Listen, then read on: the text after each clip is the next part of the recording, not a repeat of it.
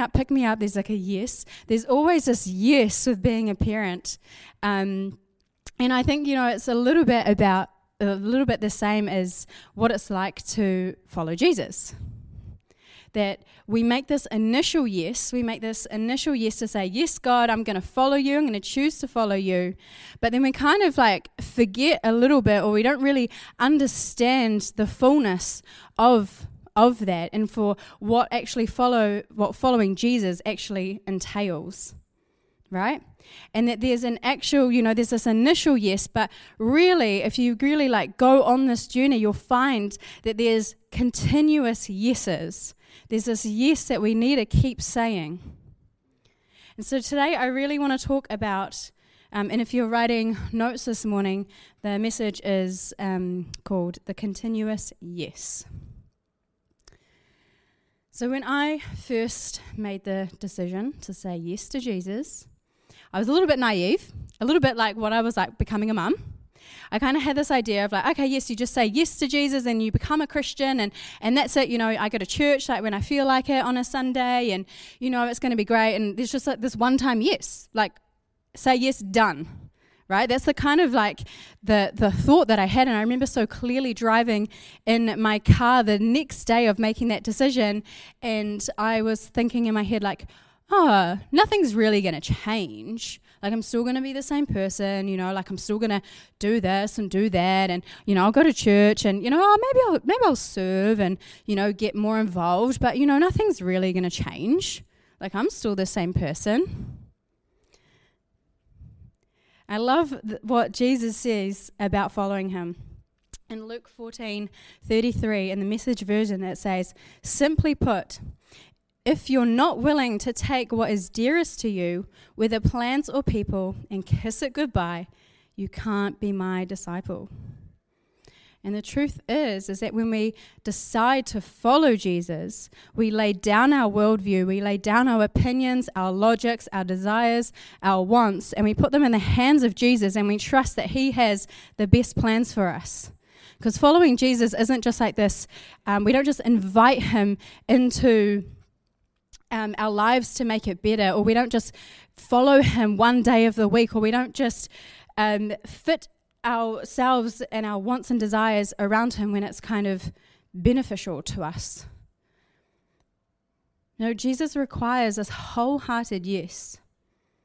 And I think the ironic thing with that is that when we really fully let go of our lives, when we fully lay them down, that's when we find true life. In Mark 8:34-37, says, anyone who intends to come with me has to let me lead. If you're not in the driver's seat, I am. Don't run from suffering, embrace it. Follow me and I'll show you how. Self-help is no help at all. Self-sacrifice is the way, my way to saving yourself, your true self. What good would it do to get everything that you want and lose you, the real you? What could you ever trade your soul for? True life is only found in Jesus. Shortly after my initial decision, this time that I had in the car, it was very quick for me. Shortly after, my yes shifted into this wholehearted yes. And when I had that kind of shift, it was really because I really, truly understood how amazing God actually is, right? When you have that revelation of all God has done for us, when we have that revelation of God's love for us, revealed in Jesus, when we bring that into remembrance, when we really think about what God has done through Jesus, that he gave the thing that he loved most for me and you, we can be assured that God wants the best plan for us, right? He is trustworthy of our yes. And there is so much more life on the back end of having a continuous response of yes. And so today I really want to talk about how we can maintain the response God is after. So the first one is have an unconditional yes.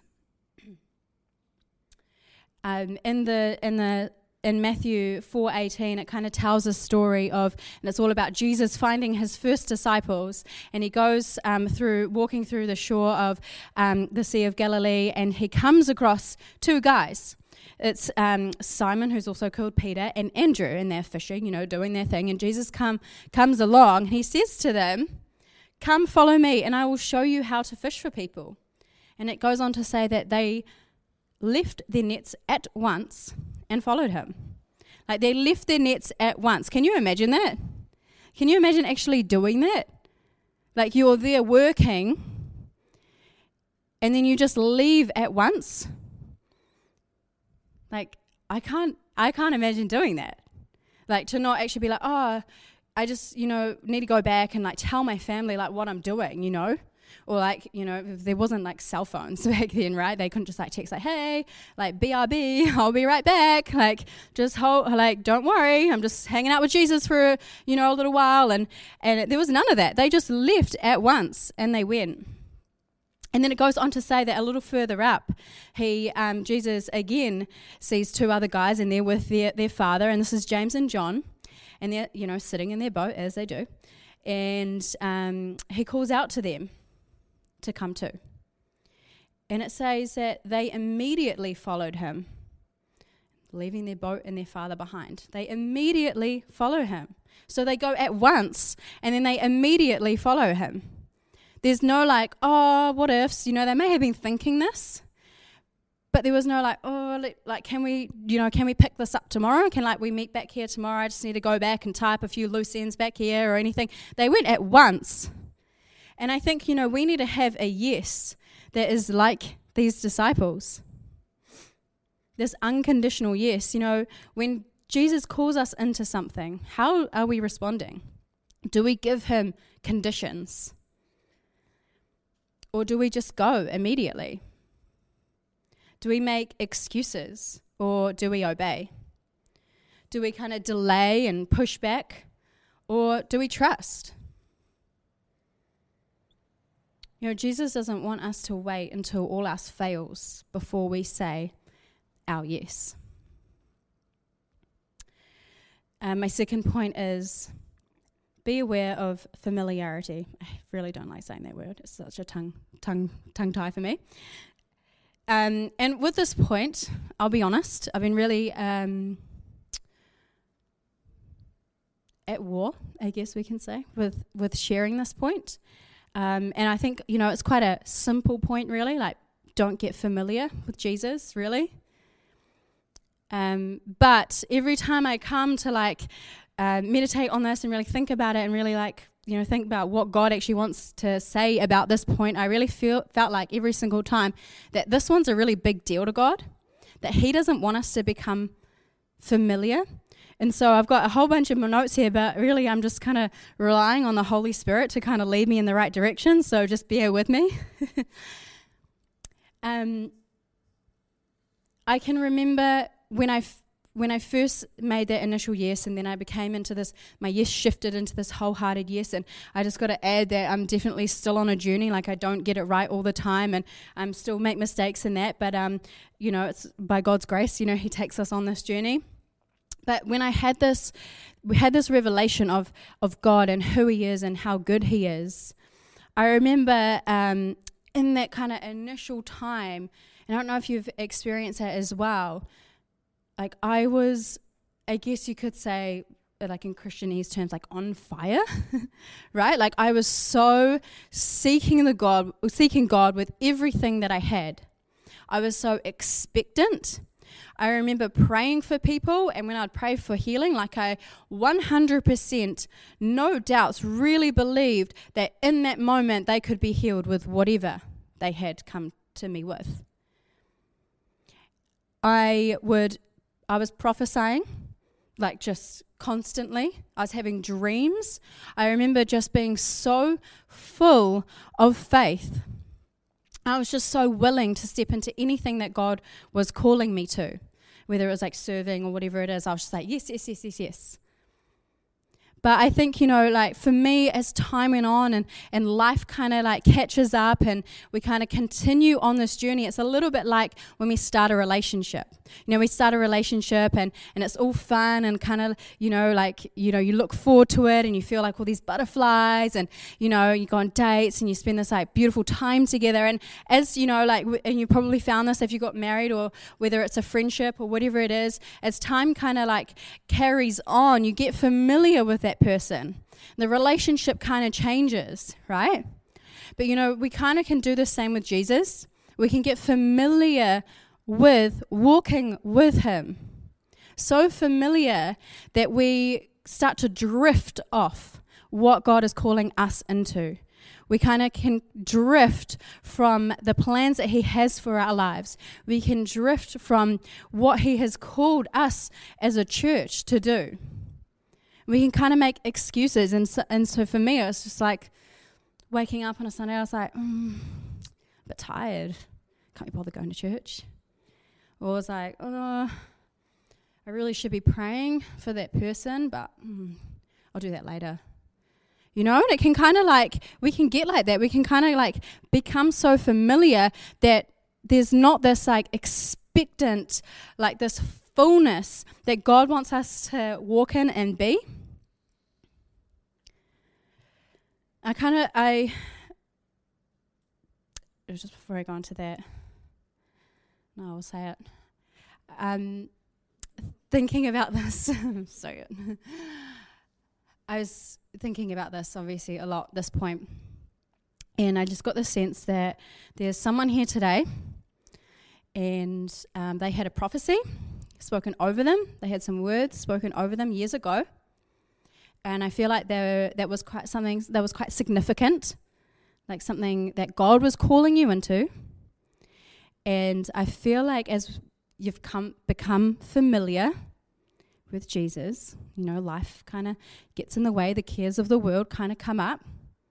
There's been this drift, and we've kind of missed that yes from that time.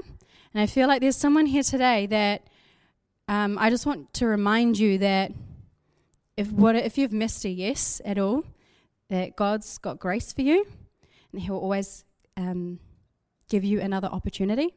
And I feel like today he is calling you back to that, and he wants to use me today to bring that into remembrance. So I don't know who that is or if there's even anyone here that has that, but I just want to encourage you with that to realign yourself back with God, to step away from becoming familiar with him, and just to seek him, put him in the forefront. When we fully embrace God, when we are a people that puts God at the focus, when we're not familiar with God, when we're kind of like, when I first said yes to Jesus, and there's like this excitement, it's like a new relationship. That's when we see things like salvations, baptisms, people being healed, people being set free from things that they've been carried. And I want us to be a church that we're not a familiar church, that we're not people that walk here on a Sunday and we're like, oh yeah, this is really nice. So you have a nice time and have a coffee and chat with a few people, and then we go home back to our lives. But we come here to church and we are expectant for God to move, that we are expectant to come to this place and to be healed, that we come expecting for God to change lives radically. Not just in like that was a really nice point and I'm going to go away and probably forget about that, but like radically change. Thanks. In Hebrews 2:1 it says this: it's crucial that we keep a firm grip of what we've heard so that we don't drift off. If the old message delivered by the angels was valid and nobody got away with anything, do you think we can risk neglecting this latest message, this magnificent salvation?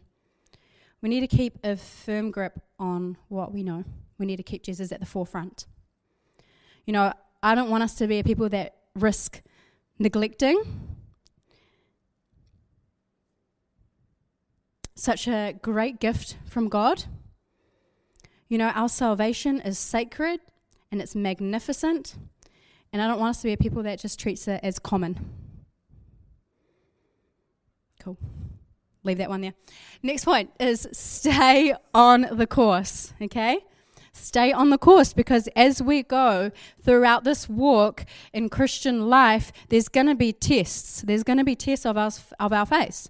I mean, Jesus was tested, right? Just after he was baptized, he went away in the wilderness for 40 days where he was tested. And there's Abraham that was tested with his son Isaac, that he was going to have to pretty much offer him up for like a sacrifice. He was tested. In 1 Peter 1:7 it says, "These trials will show that your faith is genuine. It is being tested as fire tests and purifies gold. Through your faith is far more precious than mere gold." You know, when we are tested, will we remain faithful when things don't go our way? Will we be obedient in the waiting? You know, will we still praise God when we don't understand? Will we say no to the pleasures and the cares of the world? You know, and will we endure? Because we're going to be tested. That's just a part of this walk. It's part of this journey. And that's why we are so big on like small groups and community here, because we know that, you know, just because we've become Christians doesn't mean that everything's going to be handed to us on a silver platter. There's going to be trials. There's going to be tests. And to do that and to walk through these tests well, we need to be in community.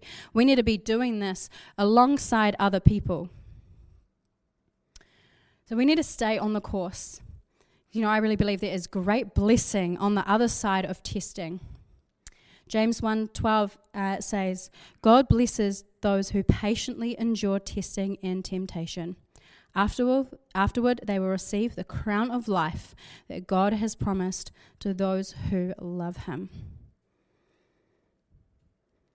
You know, I don't really like to shine much light on the tempter, I'll say the devil, because, you know, boo.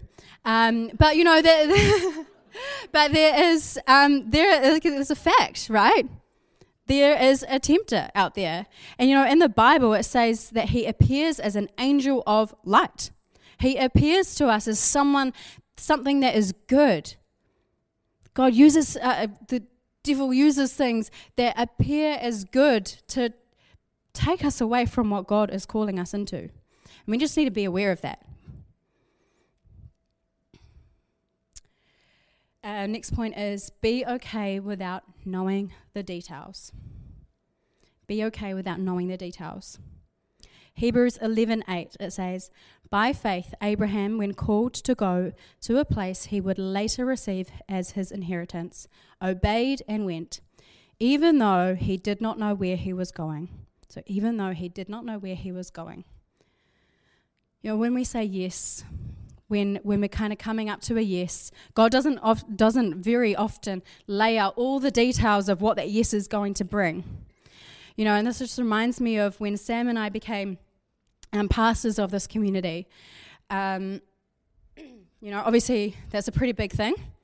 To step into pastoring and leading a church is a really big deal.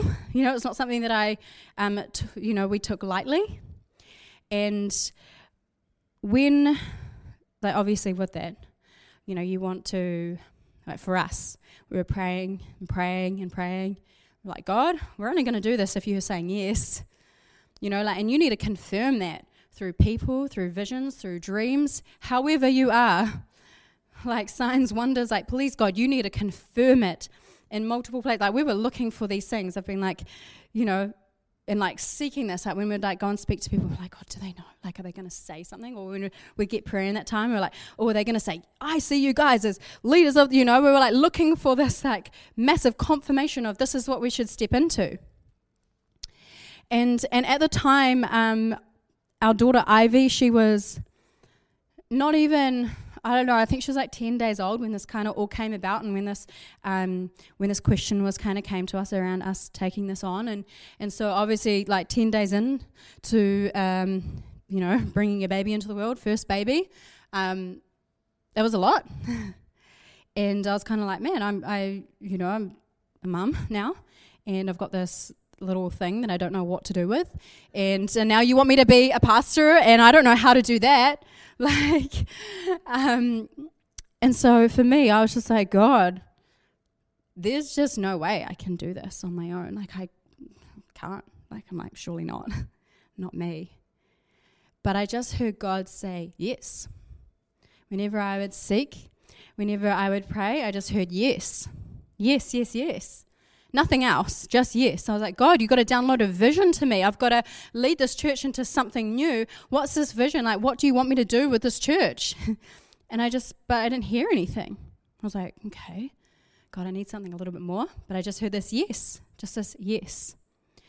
And now kind of like looking back on that time, like I can really see what God was saying to me. And that he was just saying, like, you don't need to know all the details. You don't need to know what's going to come. You don't need to know the vision right now. All you need to say is yes. But it wasn't enough for me because I didn't know all the details of what that was going to be. I was so busy being a new mom.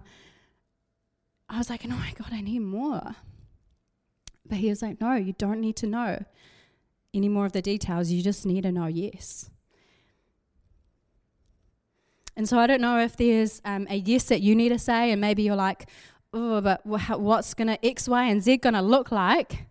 I just want to encourage you and to remind you that you don't need to know the details. You just need to trust in God. He is worthy of our full trust.